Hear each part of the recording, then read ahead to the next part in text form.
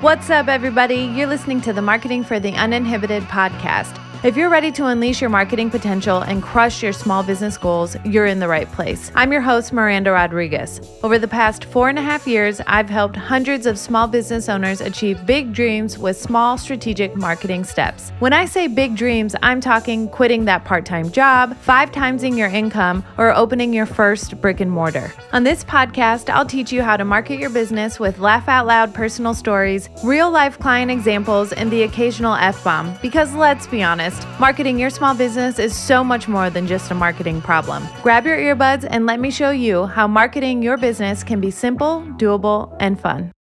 What's up, everybody? Welcome back to the Marketing for the Uninhibited podcast. To kick off my maternity leave podcast guest series, I have Lucy Courchaine from Sapphire Sport Horses. This is an interview that she and I have been trying to do together for a very long time because we feel like it's a really important conversation to talk about navigating new motherhood while running a business. And so we really get into the nitty-gritty and the practical side of how do you prepare for maternity leave when you're an entrepreneur in a country and a state where there is no built-in paid maternity leave, right? So as an entrepreneur, I'm in Illinois. She's in Connecticut, I think. But anyway, in Connecticut. So we both had to figure out what maternity leave looks like when there's no one paying your bills, right? There's no one, not even just paying the bills, but both of us run businesses where we are the central component of the business for making money. And so really figuring out what it looks like to put the people in place and the systems in place so that you can comfortably and safely take time off to spend with your new baby and to heal after having that baby. And we get into so much more. So Lucy is the owner of Sapphire Sport Horses. She is a USDF gold, silver, and bronze medalist and the owner-trainer of Sapphire Sport Horses in Brewster, New York. She lives with her husband and daughter in their 1800s Victorian in Connecticut and enjoys collecting antiques with them in her spare time.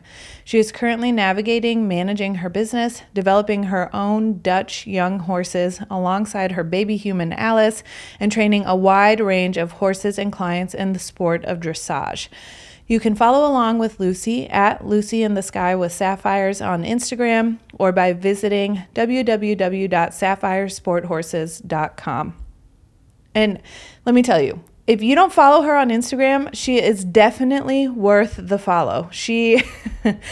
It is so cute to see her baby Alice and her baby horse and their relationship, and just I find it's so cute and entertaining, but it's also really inspiring to see a mom who takes their daughter to work a lot of times and to understand what goes into having a young daughter, having young horses, and running a business all at the same time. So I hope you enjoyed this episode as much as I enjoyed recording it. Lucy is such a gem, and I'm so grateful for her to being a resource to me during my pregnancy as I planned for my maternity leave, and for sharing all of that knowledge with all of us, and just for being a spokeswoman for working moms, entrepreneur moms, especially in her sport, but in entrepreneurship in general. So enjoy. All right. Welcome back to the podcast, everyone. I'm here with a really special guest today, and I'm so excited to get into this conversation. We kind of started already before we press record, but I'm here with Lucy Courchaine, and I'm going to let her introduce herself and all that she does in the equestrian world, and then we will dive into our conversation. Welcome to the podcast, Lucy. Hey, Miranda, thank you so much for having me. I'm so excited to be here and talk about this topic. Is super special to me. I'm Lucy Courchaine. I run a dressage training business. So I'm a professional horse trainer and competitor. And I'm also a mom of a 2-year-old now, just turned 2. But my sort of focus in the last couple of years has been managing professional riding and training and running a business that I own myself alongside raising a human child. So it's been a journey that I love talking about and sharing, and I'm excited to be talking about it with you today. Yes, and I brought Lucy and I have been trying to do this for a long time, and she didn't know when I was first reaching out that I was actually pregnant at that time. I actually found out like right after I reached out to you initially, I think. Wow, And then cool. we just couldn't connect, and it wasn't public then. So, it kind of works out that we can now have this conversation at this point. Yeah, And you just got a younger horse too, right? So you have like I a did. toddler horse. Yep, exactly. So a lot of people who may follow my journey on other platforms know about my relationship with my young horse and my young human. In my profession, which I'm sure a lot of people already know, but as a horse trainer, we often have our own personal young horse whenever possible to kind of bring up through the ranks, and it's like my own project, my own practice thing. And I bought him. Almost 3 years ago and promptly got pregnant the day that I bought him. So they have been parallel journeys from day one, literally, and now he's now 5 and she is 2. And those are very similar ages in their respective lives. Toddler Mhm. tantrums, learning new things, growing, Yeah. just changing. So it's been really fun and very synonymous, very interesting from a horse perspective, because I've always just trained horses and not really known too much about human children, but now I'm doing both. So Oh, that's it's going to been be so really fun. fun. Yeah, and to watch that relationship grow as she gets older and he does too, I think is going to be so special. So It's super cool. let's take people back to when you found out you were pregnant and how, because you have a very physical job. So, Yeah. I mean, and I did think about you and the conversations we've had, and because I was so sick in the Uh-huh. early days. And I'm like, how would anyone even get out the door, let alone like ride an animal all day? It's so true. People have asked me this, and of course, it all varies. Everybody's degrees of sickness or not totally are unique. But I was sick, but I was not debilitatingly sick, Mm-hmm. which was fortunate. But I think what I clung to was mostly denial because the pregnancy was a surprise. My husband and I wanted children, but we were not planning it in the way that some people do. And Mm-hmm. so like I said, I had just bought this young horse for myself. So it was that was my focus. That was my thought process. And then to be pregnant, I'm a very planned out, organized person, and it shook me. And so Mm-hmm. it kind of was like, no, it's not real. I'm fine. I'm going to keep going. And, kept working I didn't tell really anyone in my professional circle or publicly till I was like 15, 16 weeks, Yeah. because I just kind of was like,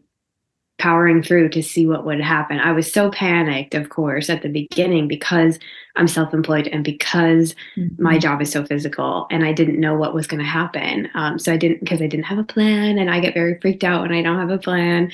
So, of course, spoiler alert, it all turned out Mm-hmm. fine, but I was very freaked out in the beginning. So I think I just like when I was sick, I was like, I feel a little sick. I'm just gonna like same as in anything in the horse world. The Mm-hmm. horse people are unfortunately known. It's not a good habit, but we're known for just kind of white knuckling it a lot of Mm-hmm. the way because we have to, because Right. horses have to be fed, because people have to work to eat, Mm-hmm. and I was no different. So I forced my way through it in a way that you do when you don't have a lot of choice. I certainly had Mm-hmm. choice support. I don't mean to say that I was, struggling and forced to work, but I wanted to work and ride. And so I kind of just kept going.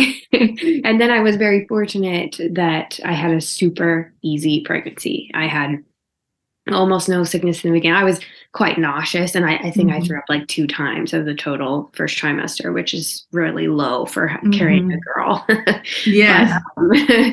but I then when I hit, it was like exactly 13 weeks or something, like 12 weeks. I was like ding, brand new again. Like I felt amazing the first day of the second trimester. So I kind of felt like, oh yeah, I can do this. I can do anything. And I continued to ride and show horses um, through my second trimester. I competed until I couldn't fit into my show jacket. Show jackets are pretty expensive at the FEI level, so I was like, I'm not buying a new one just for this year. So when it doesn't fit, I'm done. And then I rode I rode at full strength, I would say, till about 32 weeks. And then 35 weeks, I took my last trail ride on my old trustworthy horse. But Oh my it was gosh. quite a journey. And I did. I've talked about this on other podcasts too, and I love talking about it because I think it's like very hidden often, Mhm. especially in the horse world. And certainly people have opinions about whether you should or shouldn't ride, but I am very vocal about that. I talk to my OB all the time. I Mhm. obviously went to all my regular prenatals. I had great low blood pressure, low weight gain. I'm very small. I'm 5 feet, Mhm. nothing. So and my first baby, I was lucky. I really didn't show for like 6 months. So it wasn't a matter of like, oh, I was riding with a basketball out in front of me. I was like, Yeah. I was really small, so I could keep going. And I do a ton of Pilates, and that helped me Mhm. pelvic floor strength. And so I just kept going because I could. I realized that's not the case for everyone, and I certainly Mhm. wouldn't, advise you to keep going if you can't with stuff like that. But it worked for me, and it really helped. It helped my mental health. It helped my preparation for what I Mhm. knew would be a huge life change anyway, which definitely was, definitely is. Um, but I did have a comparatively super easy pregnancy, so I was quite lucky with that. And I just kind of did what I could. Oh my gosh, there's so many. I think the most important thing is knowing your own body and like the Yeah, mental health piece, because when 100%. I was in the first trimester, so I work out like consistently, I would say like 3 to 6 days a week, like lifting weights, and then I'm getting movement on the other days as well. But I was so tired in that first trimester Yeah. where I was like not getting that movement in. And then I was waiting for that glow and that like transition into the second trimester, and mine got worse where I started throwing up like 3 times a day. Oh And my so I'm God, like, poor thing. no. So I think I put so much like hope on the second Yeah. trimester. And then I didn't stop throwing up until 21 weeks. And Wow. so, yeah. And Yikes. it was not like full meals. It was more like indigestion related, but the Yeah. Yeah. nausea would stay and the food aversion was there. And so, but one thing I did in the second trimester was I got a second trimester workout plan. And it was like, Oh, regardless yeah. of how I was feeling or how many times I threw up, like I was in the basement doing that workout, and it Nice. helped so much with my mental health. And then pushing through work as well. Like I don't have a physical job, this is my job, but just like having the conversations and showing up and getting dressed and Yeah. putting, a little makeup on or something helped a lot too. I'm curious with your role, how did your clients receive the news? Because I know you were nervous to tell them and you were Yeah. in a little bit of denial. So how did they take it? They all took it way better than I thought they would. I give them all the credit that I didn't give them in the beginning because you know, I, I am working on this, but I tend to be a worst case scenario person in my mind, in my own mind. Mhm. And it helps me with my anxiety to plan for the worst case scenario in my brain, which is again working on it, going to therapy for it. But Yeah. it it in my mind, the worst case was that everybody would say, you can't ride, so we can't be your client, so goodbye, and that my business Mhm. would disappear overnight. That did not happen. Everyone was super supportive. Most of my clients are parents also, and so of course they understood the process and the life plan that they respected that I was trying to be a normal human in some fashion and just have a child and keep going. Mhm. And I also had a plan at that point. So I by 15 weeks had interviewed and hired an assistant rider, and had brought her on and got her sort of accustomed to the client base. Her riding skills were really good. And so, and Mhm. that was it was a little bit lucky, a little bit hard work, probably 50-50, that I Mhm. found her and had her kind of slotted in so that I could say to the clients, it's going to be short term. Here's the plan. I will ride as long as I can. And at that point, I did still ride Mhm. way a very long time after I told them, and that basically nothing would change. And that was what allowed, like, nothing would change as far as we'd still teach lessons, we would still train horses and ride their horses and be there. So one of us would be there teaching or riding every day as we normally are. So I could kind of have like a backup rider in case. because I didn't know, and you don't know. And as you go through, like, is tomorrow my last day riding? Like, will I feel sick? Will I get huge overnight? Will I not be able to do it? So I tried to, once I had her in place, I felt comfortable telling them all that it was happening, that this was coming, whether we liked it or not. And they were all super supportive. I think I really got pushback from only one person. And that was, as another friend advised me, just a way of discovering someone who shouldn't have been in my barn in the first place. And she was gone, and I haven't missed her a day. So that worked itself out too. And some of that. So the reality is, some people will not support you in what you're doing, especially in my sport. But that doesn't matter, because there's plenty of people that do. And it didn't matter to my business, even financially, to lose her, because other people came and other people appreciated what I was doing in the balance of being a mom and being a rider in ways that other people don't, and they don't need to be here, Right. So that was a big lesson for me too, is that if people don't like what you're doing, there will be other people that do. You don't have to turn yourself inside out or sacrifice anything that you feel is important or valuable, or yourself or your time, preparing for family. And then certainly this concept has continued as I've raised a child, because that comes into play a lot. Toddlers get sick and they miss daycare, and you want to be with them through all these early phases. And it's, unfortunately for the clients, no one would ever want to hear this, but the truth is, they're not the most important thing anymore. And most of them appreciate and respect and understand that. And if they don't, it doesn't matter, that they can go to somebody else. And I have grown the business now with people that respect what I'm doing. And that was a big thing pregnancy taught me, because until I was pregnant, I was very much like, what does the client need? What do they need? What can I do? How can I say yes? How can I make it happen, make it work? And then when I was pregnant, it was like, sometimes you can't, and that's okay. And the people that respect what you're doing will be there. And they were. So that changed I think a huge turning point in my mentality, both being pregnant and being a businesswoman, did happen when I told people I was pregnant, because that was a huge step for me. And then it was also a huge learning opportunity about people and about myself. I think it's a forced, like, values alignment situation, because there's no compromising, and there's no, I mean, you're having a child, your life is changing, and it's about to really change once the baby gets here. And so I think in those instances, I have found myself too grounding more into that. My clients were all very receptive and very, very kind about everything. And I have an 8-year-old stepdaughter, so there has been a level of flexibility, and like, well, she's home, she may interrupt type of thing, depending on if it's the summer or she was sick all last week. And so I think, but the values, because when you don't have kids and you talk about values, there sometimes is more of a willingness to, like, maybe compromise, or like you said, to cater to the client or do whatever they need. This fear of not being able to fill the gap if they're not there anymore. And then you get pregnant, and then there's a whole other fear of, like, okay, what if they all just say, forget you, and they're out of here.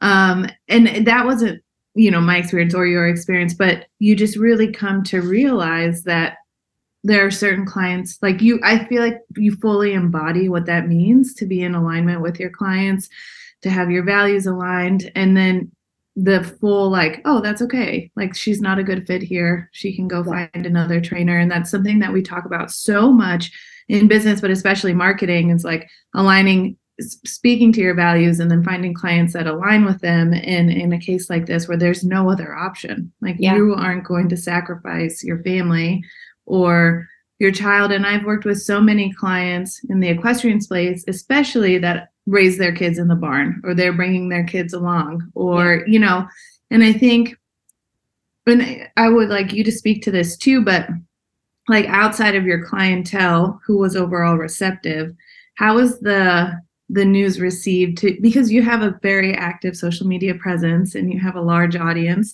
So how was the news and the continued riding throughout your pregnancy, how was it received to the public platforms?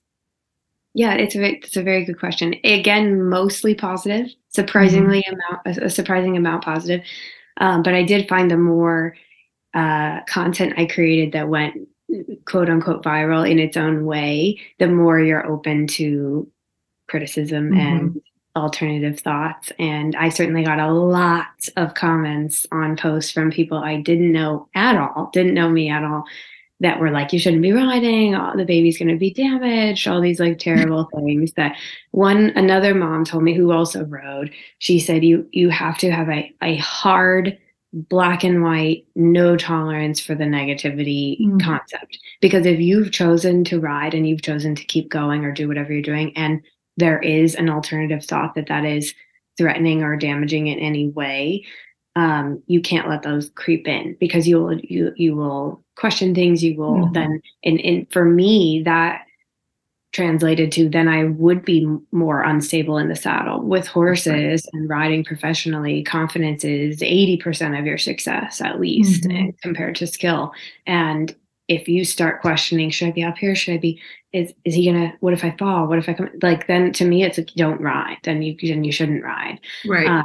And I just didn't feel, I'm very tuned into my body, I think, and I tried really hard to listen to my body the whole way through. Like, that meant sometimes I didn't really work hard during the day. Sometimes I taught more than I rode. And that meant sometimes I was at McDonald's 3 times a day, and sometimes it meant not eating or doing like a juice thing or whatever. Like, I felt lucky, and there's perhaps not everybody's experience, but I felt like when you're pregnant, your female power is at its maximum. And if you dial into that and are like, what do I really need right now? Physically, mentally, emotionally. If you sit quiet for 1 second, and that's hard for me in my day. My day runs nonstop with clients and horses, 8 to 5.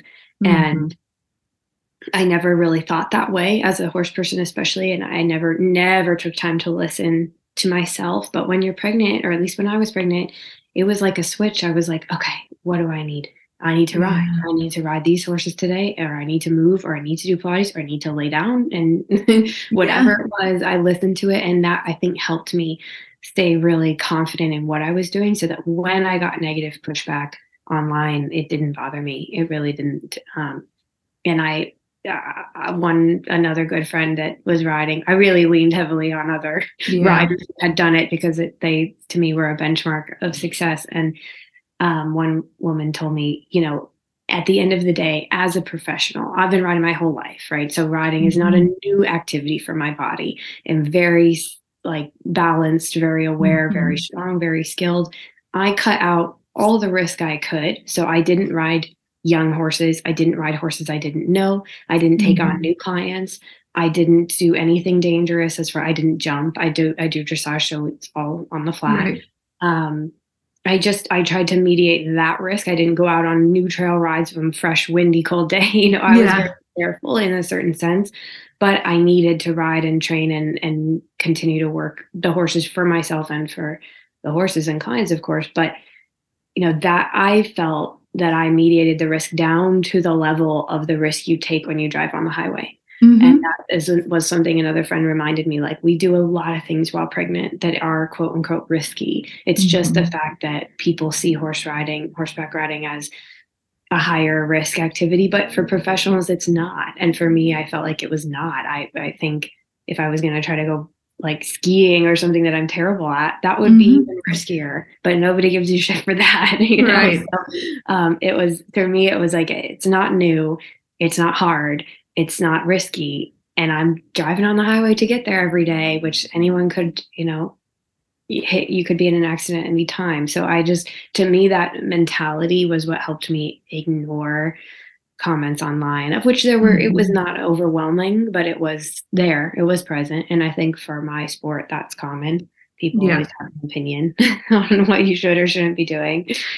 Totally. And I think in your sport especially, but then I just think there is a generational difference now too, and 100%. What's more accepted and what's not. And I'm with you, where I approach this pregnancy as like really tuning into, like, I feel like it's so sacred, like this time, and like the femininity of it, and listening to your body and like tuning in. I listened to a podcast with Whitney Cummings the other day, and she's pregnant. She's like 35 or 36 weeks pregnant.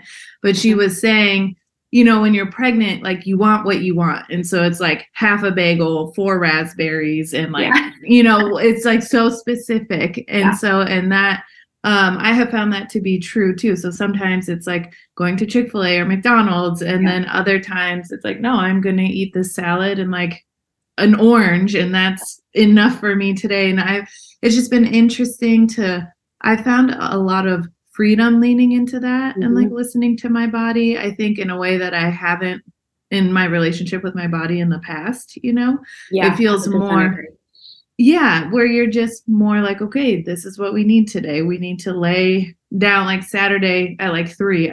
I'm done for the day. I cannot, you know, I just need to sit here and like read and kind of tap out. But then there are other days where it's like a full day of work. And then we have a very active dog and needs to be exercised all day long. And an 8-year-old who's here half the time. And so I think the day to day just really depends. But I found I didn't get pushback from the doctors for weightlifting. No one told me not to lift over a certain weight. I think sometimes the internet scares you into this like defensive mode where it's like, you know, I was prepared to fight with my doctor about continuing to weightlift and nobody cared. They were like, great, you're exercising. Okay. You know, so exactly. I think that just like really paying attention to your body and then having a physical practice, I mean, your work, but then also Pilates keeps you in tune and grounded, which then it gives you that confidence. So I started talking about generationally, like, did you see in riders that were older, maybe was there a little more judgment, or what, did it just not matter? I think the generational difference was strongest among non-riders. So riders, because I tell people this all the time, I may talk about pregnancy and riding as if it's new, but obviously people have been doing this for decades. But I don't believe they talked about it enough because many professionals, top professionals in our industry, Olympians, World Games people, they have children and you would never know, you know, and it's not that they're hiding it. They just, I think our sport in particular, especially in the old generations, rewarded sacrifice and everything. Nothing is above your riding and your career. And people may disagree with that comment, but that is the mentality that I've found to be true in that generation. And so if they had children, they did it as quietly and quickly as possible. They love their children. I'm certain the same that we all do, but they are not talking about it because that might look like they took time away from the horses. They might have stepped back. They might have slowed down. God forbid they do anything else. And that mentality is now different among pros that at least in the circles that I'm in.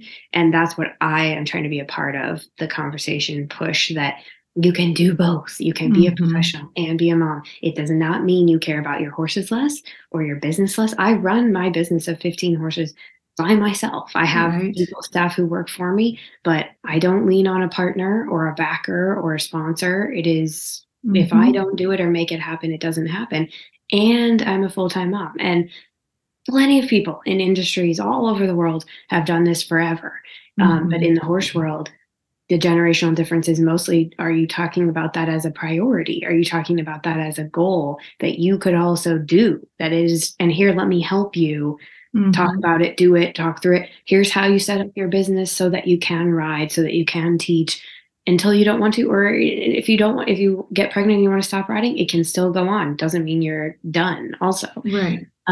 So that was a huge difference because I think a lot of pros before us, and I have several mentors who are 2 generations older than me, that were like, yeah, of course we had a baby. Like, it was hard. We kept riding. We just went. And it's like, I know, but like, how did it work? How did you? And they're like, I don't really remember. I don't, let's back to the horses, and it's like, okay, that's not helpful to people who want to really figure out, how do you do it? How do you afford it? How do you set it up so your clients don't walk on you? How do you have your business run so that you can take any version of a maternity leave, which is not existent when you're self-employed, but definitely when horses need care.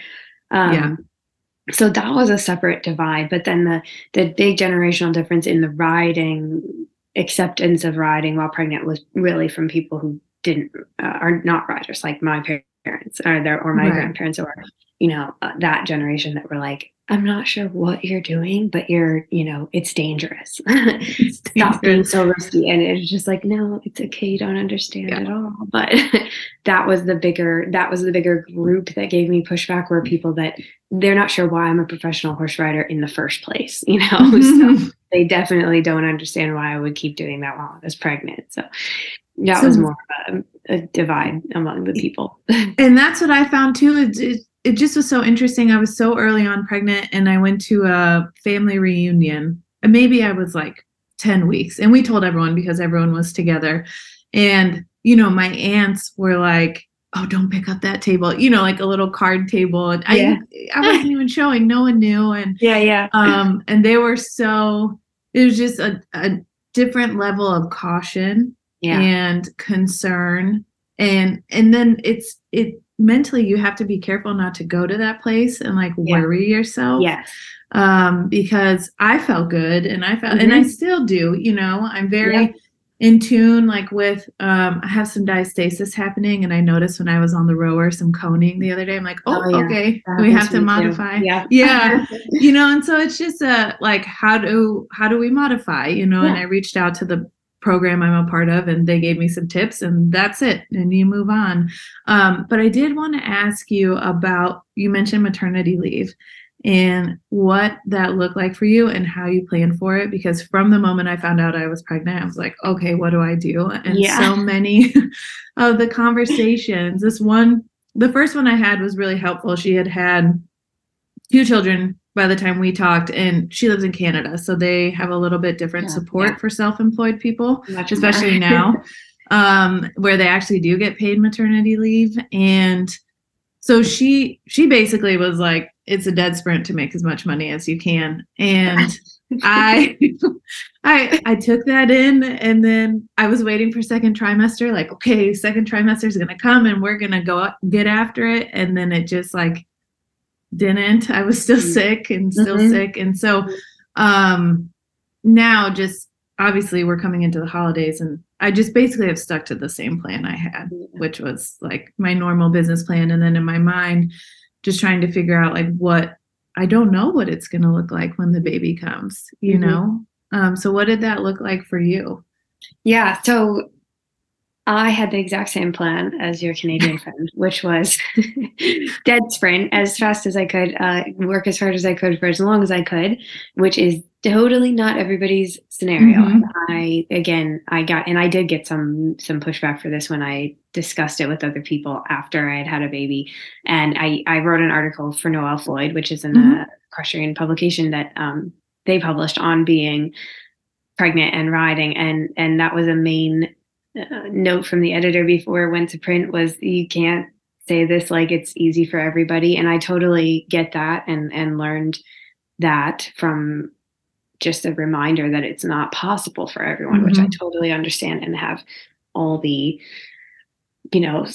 sensitivity towards now. But for me, it was possible. And in my sport, maternity leave does not exist. It's very much, if I'm not in the saddle or in the arena teaching, I don't make money. So I had to, and I was fortunate that my business has done well for the 5 years prior to getting pregnant. And I had saved some money, and I relied on that truly as a backup. And in the meantime, I thought, let me try to make, this is a little crazy, and it was 6 weeks worth of income in addition to what I'm doing. So that I can bank that for, if that was what I thought it would be, 6 weeks. And it ended up being less because I pressured myself, not because anyone pressured me. But I really was in the make hay while the sun shines, because I did feel good. And I was lucky. I was small and healthy, and I just kept going. And I started earlier, I ended later. I taught more lessons. I fit everybody in. I fit in new horses where I could when they were safe, because like I said, I wasn't trying to ride anything crazy. But I basically tried to double down, because the fear of the unknown was driving me. And I didn't know what it would look like. And not a lot of people could tell me, not a lot of riders were able to take any time. I talked to one girl who literally hemorrhaged and ended up in the ER because she was not forced, but she felt pressured to ride within 5 days of having a baby, and she had an easy delivery and thought she could just get right back in. And she said to herself, she told me this, it was my own choice and my own fault and my own learning.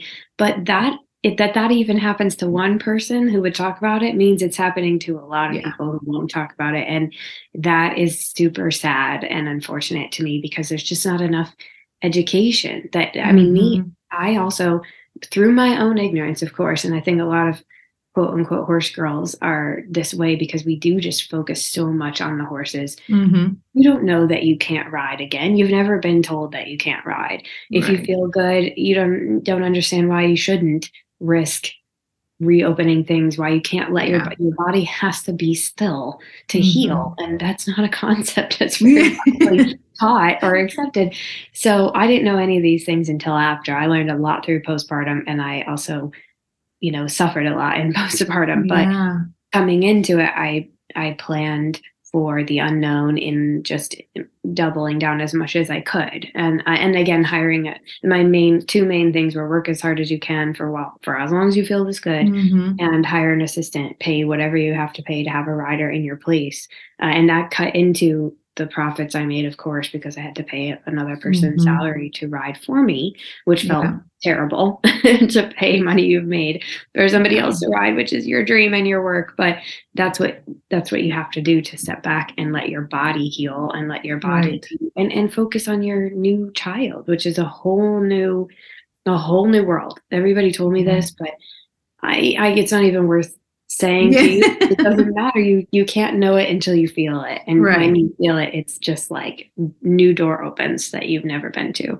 And it's awesome. And it's that is awesome. So it's worth it 1,000%. But it is hard and relatively uncharted as far as how to help. And in my industry, one thing I'd love to work towards, if I ever had any more time, maybe when Alice goes to school, but is to develop a way that our industry could support people who need to step back, very much like the paid family leave that's happening in Connecticut, which is where I live. That is an amazing program that should be a benchmark for a lot of states and a lot of places. Organizations like ours, we have certainly plenty of overarching organizations that we pay all kinds of money to show every year and to be equestrians in a professional or amateur sense. And that model, I think, would work really well, that if you need money for any time off, any time home, and you've been paying into it in your regular memberships and fees to compete, that there should be some piece of that set up for emergency or family leave time, whether that's maternity leave or caring for an elderly or caring for yourself. And that's something I want in the next few years to work towards helping change, because it was terrible for me. It was terrible to not know what to do or how to do it, and not to have anybody. Everyone's like, there's no support. Shy, or fail. Right. You can have, so that's what I just started having conversations just to see how people navigated, and everyone, largely it was like, just double down when you can, take on clients, take on different projects, do what you can until the baby comes, and then you're just going to have to figure it out. And I know I've watched some people in the space who didn't take any maternity leave. Like, I swear they were like creating content in the hospital or, thereafter. I've seen this too. I'm like, I didn't do that. No. I didn't even remember where my phone was for 2 days. Well, that's right.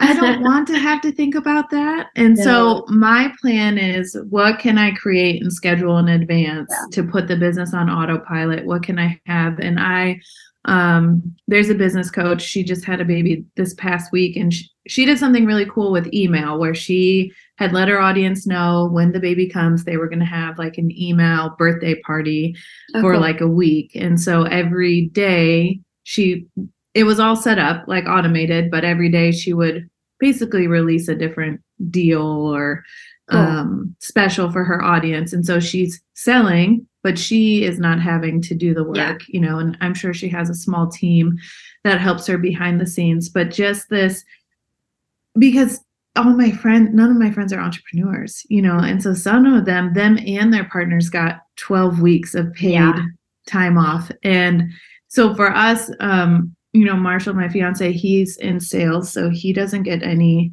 paternal paid leave. Yeah. So he's not going to be home for a while, like he'll be home for maybe a week or two, but he has to take PTO. Yeah. And so in talking about it with other people, it's such a unique situation unless you're talking to other entrepreneurs or sales folks, because there's 100%. I think anyone who's employed like through a corporation, you take for granted that there is that, even if it's only 6 weeks, but it's paid. It's paid. Yeah, it's paid. Otherwise, it's like, okay, well, what do? You have to have a plan in place to continue making money, or have have your savings in place. Yeah. And so I think I was anticipating naively like this second trimester, like burst of creativity and workflow. And then it just didn't really come. And with that, it's like, okay, well, now the stress has arrived because we're in the final countdown and we have the holidays. And so I think just so much of the work for me and for service-based business owners too is just like, okay, what can you do if you're at home? Can you create content on your phone? Yeah. Can you can stay connected with your audience? Like, how can you serve your people? And so it's been interesting just to see the creative ways people have come up with, because I have the benefit of it not being a physical, like I'm not going to injure myself going back to work. It's more of a like desire. Do I want to be on the computer and the phone? No. And I think I very naively thought I'd be right back at it in some form. I even, I had one idea I had when I was in the like depths of panic in the first trimester. Like, what else can I do? I'm like, I can sell my clothes. I can sell my shit. Like, no, I don't need to do all these things, but this is where my brain goes. But I did end up doing some consulting for tax stores and ghostwriting for blogs that talk about horse concepts, because I was like, what are things I can do at my computer if I'm like suddenly incapacitated? Because I did hear, and I tried to block it out, but I heard some horror stories about if you have the placenta's in the wrong place, or you have some bleeding and you have to just stop, or you have to be on bed rest. And I was like, oh my God, what would I do? And again, I was super fortunate that didn't happen to me, but that set me up for some things to do in the first couple of weeks. However, if I could go back, or if I were to ever do it again, I would take a hard 4 weeks of nothing. Like, if I had everything I wanted, you should have minimum 4 weeks of nothing, because it is all consuming in the best possible way, but all consuming in a way I had never experienced before. And that's coming from a person that my career is all consuming. Horses are all consuming. And, I have dogs and I have my own animals always. So I thought, no, I know what responsibility is. But the first month, I think this is what actually put me into postpartum depression, was I was so rocked by that I couldn't do any of the things I wanted to do. And for all the ease of my pregnancy, I had a horrible delivery, and post-op, I ended up with an episiotomy and third-degree tearing, which is basically like your body is not ever going to be shaped the same way. And so I ended up needing quite a bit of sit still and heal and be quiet in your house. And also I was very committed to breastfeeding. So I didn't, and I was again fortunate that the milk came in and my baby latched really well, and she was an incredible eater, has always been. But that is also all consuming. You are then every 3 hours, you can't do anything else. And that's 24 hours long, by the way. It doesn't stop at night when you want to sleep. And so I was super rattled by that. And I then, all my plans of like, I'm going to write and I'm going to go back to work and I'm going to go teach. I won't ride, but I'm just going to go stand in the corner with my newborn, and watch the people go around and teach my assistant and teach watch the horses, check on the barn. Cause I also manage my barn very actively. Like just see all the horses every day myself. And those are things that I was just like, I know I'll be able to do that. Cause if I'm alive, I can do that. And it's like, no, my gosh. No. So I did it 2 weeks. I was at home I wasn't able to get in the car. Like I had to lay sideways across the back seat to go to her first couple of days appointments. Oh my gosh. Because I was in so much pain. And so and that was not a thing I'm used to. I'm used to just like muscling through and nothing bothers me physically. And so again, fortunate. So but then you're extra shook by it if you've never had a problem. I was like, what's happening to me? Oh my And so, gosh.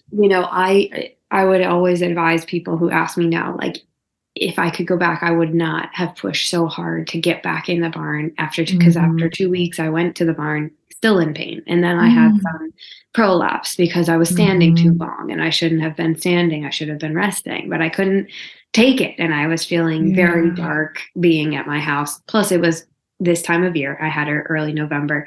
The days are short. The dark is closing in on you. And it just was like a perfect storm for me to really like spiral mentally. So getting to the barn was part of my like end of the tunnel. I have to just get back to work and I'll feel better. But if I had had a better understanding of your world may be rocked, you will be okay. Everybody goes through it. You will get to another side, but plan for downtime instead of planning for productivity, because planning for productivity with all this time you think you have because you're going to be at home. Now, for me, that was so stupid. I don't know why. Gosh. But look, and saying it now, you think, oh my God, why'd she think that? But that was what I thought, I'll make it up. If I'm not riding, because I thought, if I don't have all these horses to ride and I just have this little baby to take care of, I should be able to do email marketing. I should be able to start a newsletter. I should be able to no, none of that happened.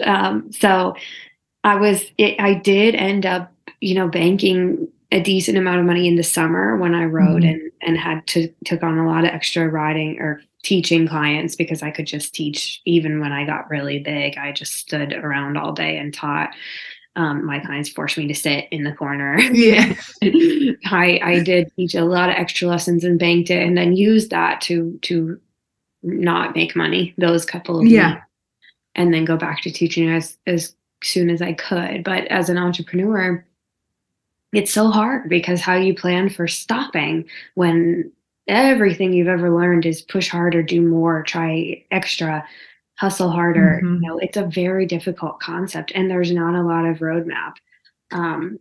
But I think that the best thing is to prepare for you will not be at the speed you want to be, just in any person, even if everything goes perfectly. Even I talked to some women who had a very fine, normal delivery, and they did feel like they could ride a lot sooner. Because I was even like, I thought, some people said 4 weeks instead of the 6 weeks. Oh my gosh. Ride at 4 weeks, and maybe because I'm super fit and I do Pilates and I feel good, and I had a super good, easy pregnancy, rode the whole time. People were telling me, you'll push her right out. You got such a strong core. It'll be fast delivery. You'll be right back. No, that's not what happened. What happened was my pelvic floor was so strong that baby couldn't come out. And wouldn't relax. So it never really, didn't get as soft as it needed to be. So, I had all these delusions of like, I'll just ride probably right away. I'll be fine. And it was like at my 6-week appointment, my doctor was like, you look good. You're healed. I was like, what? I can't possibly ride yet. No, I was like, and it was like it was 9 weeks before I was back in the saddle, and I felt, and that's 9 weeks I never in my life have taken 9 weeks out of the saddle. So I was really, really shook by the whole change, and it's very, very good for you in the long run. And everybody should go through it if they can and have to, want to have children.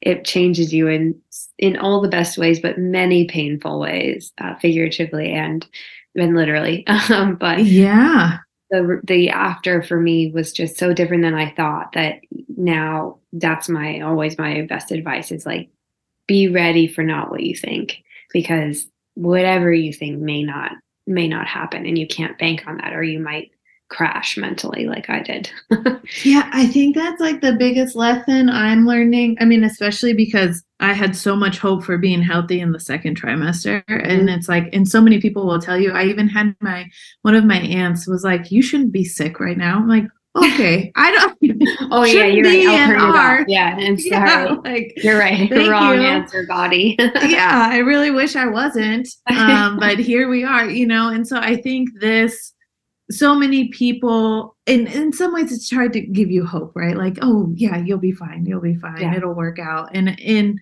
otherwise I think like having conversations like this are just so refreshing because it's just honest and Yeah. you don't know how it's going to go. And for people, most entrepreneurs, type A planners, like control, and that is such a large lesson that I'm learning now. And I know that's only going to get greater once the baby gets here, but this, just like the business side of things is so interesting to me because a lot of times that's how entrepreneurship goes too. You don't know really how it's going to go. And there was, I know for a lot of people going into the fourth quarter, it slowed down a lot more than usual. And so that, there's a lot going on in the world.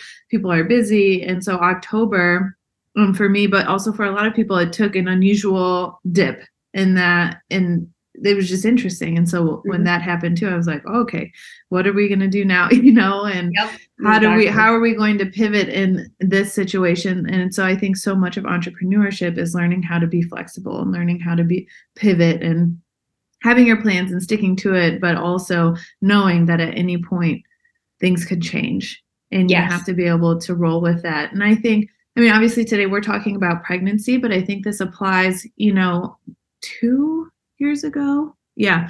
2 years ago, last December, we had a house fire.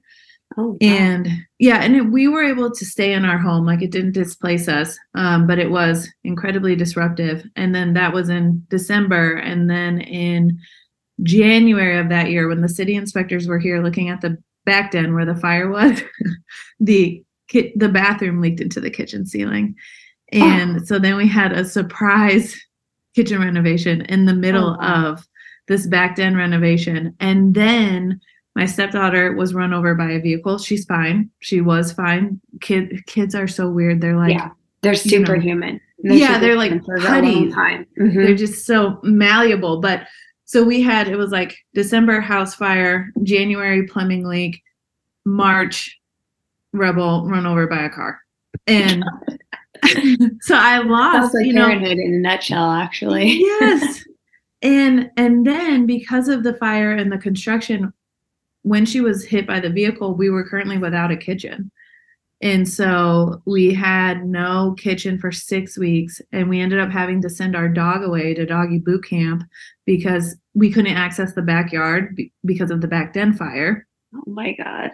So then trying to work from home with 2 sets of contractors here and then a Doberman is like in no kitchen, so that's crazy. It was crazy. And I feel like during that time, you just get through it every day. You just figure out a way to get through it. But looking back is like, I lost so much business time, like 6 months, and I wasn't prepared for something like that in my business. And so I think having gone through that helps you understand like the systems and the automations that you can put in place. If you have, obviously you can't automate your training. You can't, you hired someone to help you out. That was the closest thing. Yeah. Right. And so, but I think, and then having a business savings account too, and preparing for, it doesn't have to be pregnancy, but other life events, anything, like home emergencies, grief. I have a friend who lost her mom over the summer, and she had to take time away from the business, and the business just kind of shut down during that time, and imagine.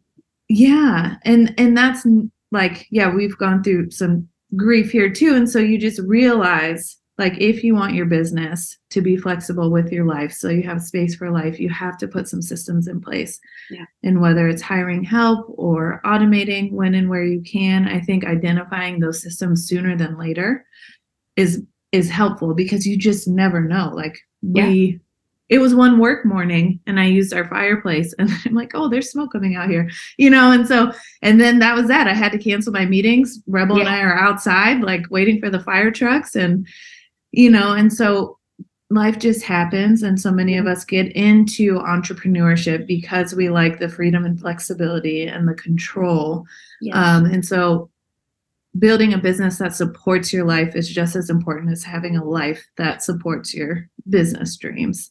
Totally. And I think that people don't talk about this, like the systems enough, the nitty gritty, the behind the scenes. Everyone talks about like, schedule flexibility or, whatever it is, creativity, but then there does have to be some structure there. Otherwise it's just not sustainable, because life is just going to life. Yeah, exactly. Exactly. And what I always tell people is like, if I'm a very planned and organized person, and I had worked really hard to have a business that was solid and had Mm-hmm. savings before, but my pregnancy was a total surprise. And so I had 9 months only to figure it out. And if I can do it in that short time, anybody can, Mm-hmm. because I felt like, oh my God, it's tomorrow. Tomorrow is my business will change. And the human body is amazing because it is Mm-hmm. just the right amount of time where Yeah. you have time to figure everything else out, but you don't die from it, because by the last trimester, you're like, I'm going to die from this. I'm dead. So it's like perfect timing. It's like you get 9 months on the clock, and Mm-hmm. you can generally work things out for whatever you're doing in one way or another in that amount of time. And that, just like entrepreneurship, it just makes you better. It makes you better for this job, because Mm-hmm. self-employment and entrepreneurship, like you were saying, anything can happen. It doesn't have to be pregnancy. The more flexible you can be, the more adaptable you can be, the better your business can adjust. And that might mean changing your business entirely. That might mean Yeah. changing the structure of what you do, where you do it, how you do it. I've thought a lot even after pregnancy about, do I really want to be riding this much and this long and this hard and working 6 days Mm-hmm. a week always? I mean, you want to be able to adjust through all the phases of life, and pregnancy is kind of the first major one, but it continues from there, at least for me. It's an ongoing conversation, especially in your industry, because I think especially women realize, like, is this the level of physical output I want to have, or how long is this level of physical output sustainable? Right. And I have an equestrian client. She's in the phases now of, she's in a serious relationship, and so there's like talk about families and stuff, and really the talk about what does the future of her business look like. Does Yeah. she want to raise kids in the barn, or would she prefer to have a different aspect of that business? And then learning to, like you said, like, change the business model is okay too. And I have clients that have done that too, where they've hired out some more of the physical parts of the job, and then pivoted into more of a consulting role and Yeah. taking on, that aspect of it. And so that in that regard, they're adding revenue streams and like taking themselves out of some of them and hiring help. But I mean, and there's no wrong way to do it. And I think Yeah. for so many women, it's just identifying how you want to do it and what works best for you in your lifestyle. Because there are plenty of people who like to work through grief and throw themselves into work during difficult times, Yeah. as best they can. But I am not one of those people. I Yeah. like to turn off. I need to process my emotions in private a lot of times. I'm like a cat, like I want to retreat. And Yeah, so, exactly. yeah, like I'm not creative. I don't get this weird, like, energetic burst. And so I think people, like, the first step is just really knowing yourself and having that level of self-awareness, and then building a system in your business that supports that. Yeah. So as we wrap it up here, is there anything else you want to say to people who are having this conversation, or maybe on this journey already, about business or babies or any of it? I think we covered all the Yeah. important things, but I would just say that I think it's important to just keep talking about it, keep asking questions, and finding people who have done it, or who are at least a little bit well spoken about it, and can align with what you want to do, because Mm-hmm. there's so many different ways. This goes for entrepreneurship or parenthood or pregnancy.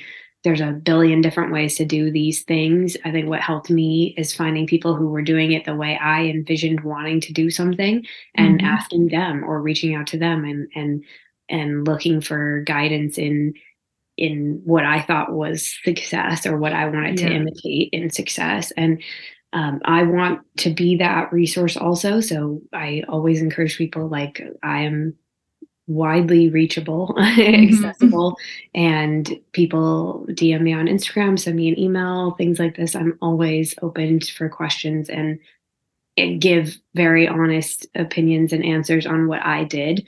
And if that can help somebody else, that's great. That's what I want to do. So Yes. And keep how do people talking. connect with you? Yeah. How best, do you want to share your website and your social media? Yeah. So I'm on Instagram at Lucy in the Sky with Sapphires because my business is Sapphire Sport Horses and my website is sapphiresporthorses.com. Both of those have email and contact forms on them that I can be reached at. And I'm open to questions of all kinds and I love talking about it. So anyone is always welcome to reach out. Thank you so much for being here. This has been such a great conversation. And I will say to anyone I was reaching out to people when I was like 7 weeks pregnant because I was starting to panic. And so it's never too soon to have the conversations. And I sent someone a DM and I'm like, how did you do it? I'm like throwing up. I have no energy, just full panic. And she was so kind and has been such a nice support throughout. So I would say, to anyone who is in these phases, it's just like reach out and ask the questions and ask for help. Everyone, I've learned so much. You have a 2-year-old now, so that's like a whole other podcast, like business and toddler. It's a separate topic entirely. And navigating that phase of business and life. And so, thank you so much for being so open and having these conversations because when we first worked together, that was my first introduction really to like, what is it going to look like when we decide to have a family with this business? And so that really like piqued my curiosity. And then, since there, it's just been one conversation after another, and it's really helpful. So I appreciate you being a voice in this too. Yeah, no, that's so cool. And I'm so happy for our relationship and friendship and collaboration in a lot of different ways. And this is so fun. And I'm so happy to answer any questions you have as you go. But also thank you for having me and asking me because you can't have the conversation without being asked. So thank you for having me. It's been really fun to talk about. Thank you so much. Hey friends, thank you so much for listening to another episode. If you loved what you heard today, take a screenshot of this episode and share it with your community on Instagram. Be sure to tag me at Marketing Uninhibited so I can share you with my community. And don't forget that you can achieve your big business dreams with small marketing steps. Talk to you next week.